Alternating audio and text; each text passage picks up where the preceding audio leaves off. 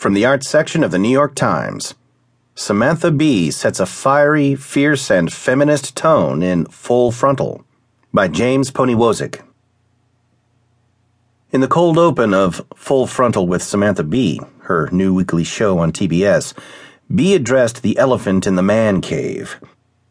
The sketch had her taking questions at a news conference, all of which had to do with the challenges of hosting the show as a woman. "How can I watch your show as a man?" one person asked. Her secret, she said, was hard work, a great team, maybe just a little bit of magic. And the scene cut to B at the center of a horror movie occult ritual. "We're all witches."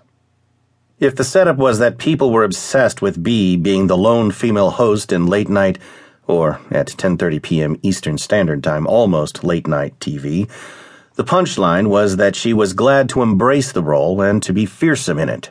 There was no up-talking or shy self-deprecation. She swaggered forward in the title sequence to the grind of Boys Want to Be Her by Peaches. It was go time. The 2016 presidential campaign has yet to produce a distinctive comedy voice, but B made a bold early case that it could be hers.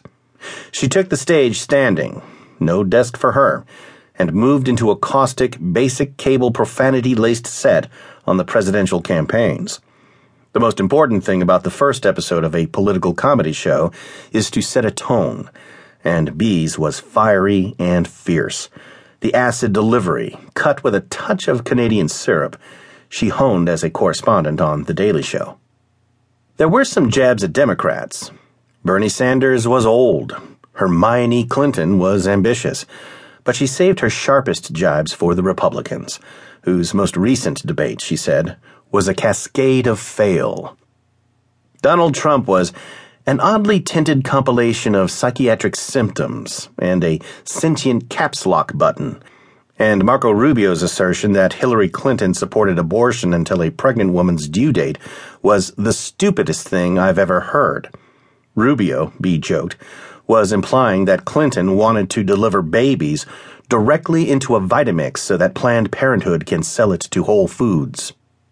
The political topics in the first Full Frontal might have been on any late-night show, but B's feminist perspective showed in the angles that she took. A reel of past election moments included Barack Obama in a 2008 debate, telling Clinton she was likable enough, and in the stories she highlighted, like a Kansas state senator who put in place a dress code for women testifying before his committee. Would another late-night show have made these points? Sure, maybe, eventually.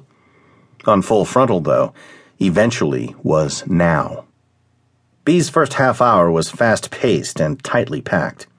It wisely dispensed with in-studio interviews, instead featuring a field segment. This week, a Werner Herzog-like documentary on Jeb Bush's New Hampshire campaign, styled as an existential tragedy of ennui. Asked, if Jeb were a drink, what drink would he be? A supporter answered, milk.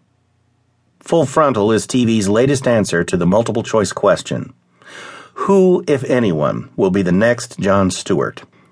B is one of many Daily Show alumni on the nighttime circuit. Stephen Colbert on CBS, John Oliver on HBO, Trevor Noah and Larry Wilmore on Comedy Central.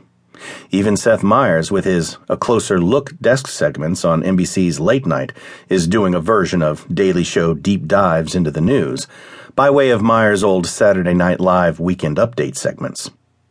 Yet while you would think the 2016 election should be a slam dunk for these comics, it's been more like a jump ball.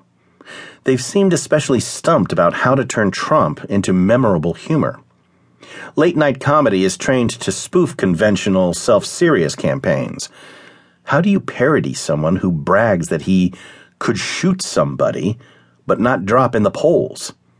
When reality makes the jokes, all comics can do is supply a rim shot. B might have room to stand out in a few ways. A weekly show, like Oliver's Last Week Tonight, which returns from hiatus Sunday, could free her from chasing the 24-hour news cycle.